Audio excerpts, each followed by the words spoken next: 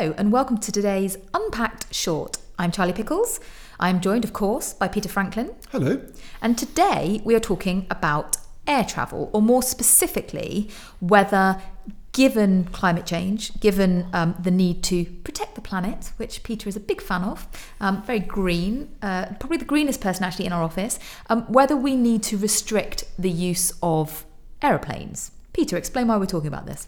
Well, it comes from a study which shows that emissions linked to tourism are more than previously calculated. And I think that's because they took into account not just the air travel, all travel components, but also various other supply chains necessary to providing tourism services and products.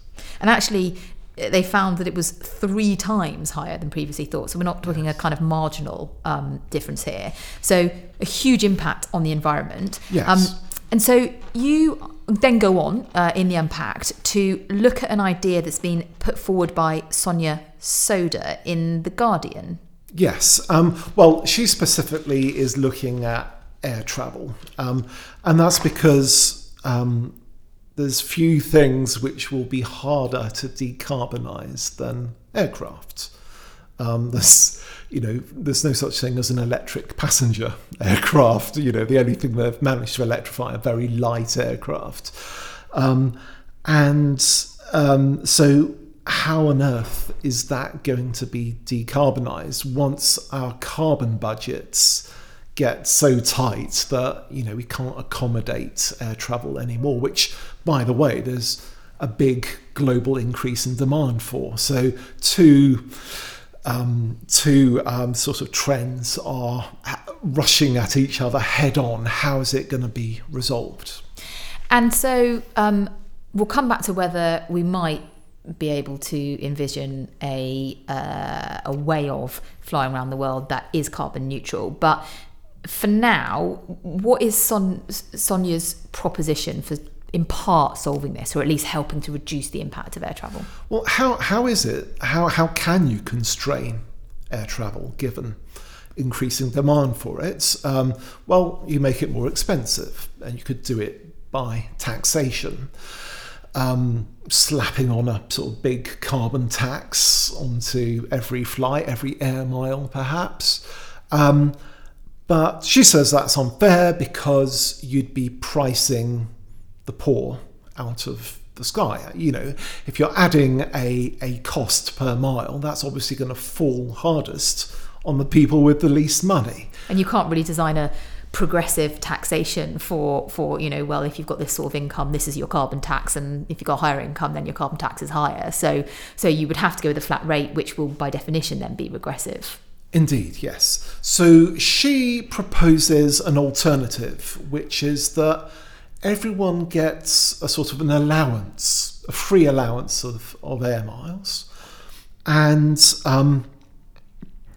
if you want to fly more than those, then you have to buy someone else's allowance. So what kind of allowance would I get then? Because I like to go to America several times a year. Would that be the sort of allowance I would get? I think you might find yourself over budget there. Then I'm entirely against this idea. Well, this is the issue. If you want to constrain air travel, then people who travel a lot will have to travel less, or persuade people who, by paying them, who don't travel, perhaps not at all or only very occasionally, to give them their allowances. So in theory, Peter, if you didn't travel and didn't want to use your air miles, I could buy those. In yes. Sonia's idea, I could buy them off you. Yes. Well, I'm sure we could come to an arrangement. A very reasonable price. But obviously it wouldn't be person to person. She envisages some sort of clearing system. Kind of exchange. An exchange.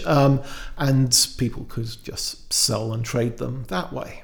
Okay, but I mean, so I get that this could be fairer because everyone starts off with the same amount, and actually if tax obviously might, if I'm a low income person, might price me out of it, whereas if I have my allowance then I can still fly. and of course I could sell it to increase my income. But it's still not really fair, is it? Because if I have a low income, I'm not going to be able to buy someone else's air miles. So wealthier people are still going to have much greater choice and much greater ability to fly around the world. Well, that's true, but because everyone would get at least some, say 3 short-haul flights, I think is what you suggested, then everyone could, would have the option of using those in theory. In practice, I think the opportunity costs of using your allowance rather than selling it on would mean that if you are poor, then you wouldn't really have any choice but to cash it in.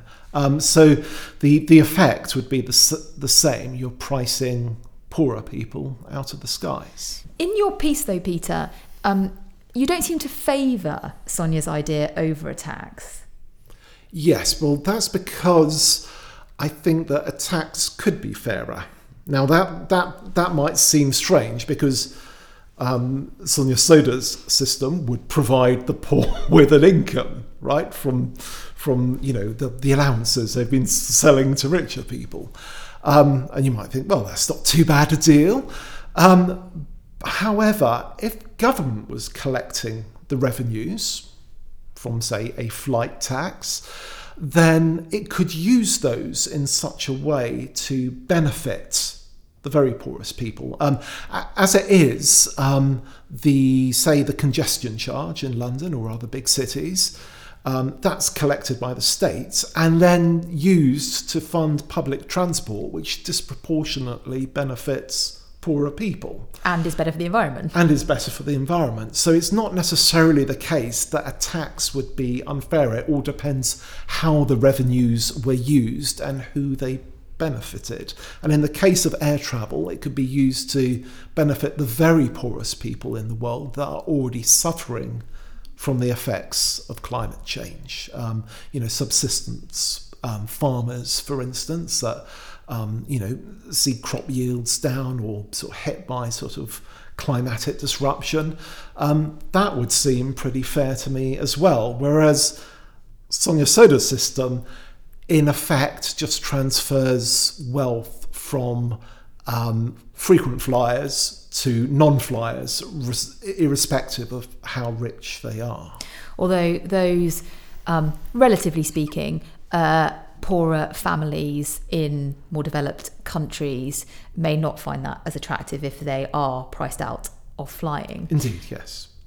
I did say I would come back to the question of, can we see a future in which flying could be carbon neutral? Very briefly, Peter, can we see that? Well, I hope so, because I don't think either taxation or a sort of cap and trade system will work with flying, because I think demand from countries like China and India, etc., is going to be so big that anything we do in the West will be overwhelmed. So we need a technological solution, and perhaps the use of renewable power to split hydrogen and then use that hydrogen to make renewable jet fuel, which is carbon neutral, would be our best hope.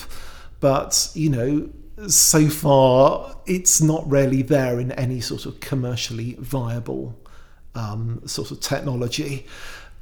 So as things stand, we don't have solutions to the problem of air travel and keeping within carbon budgets.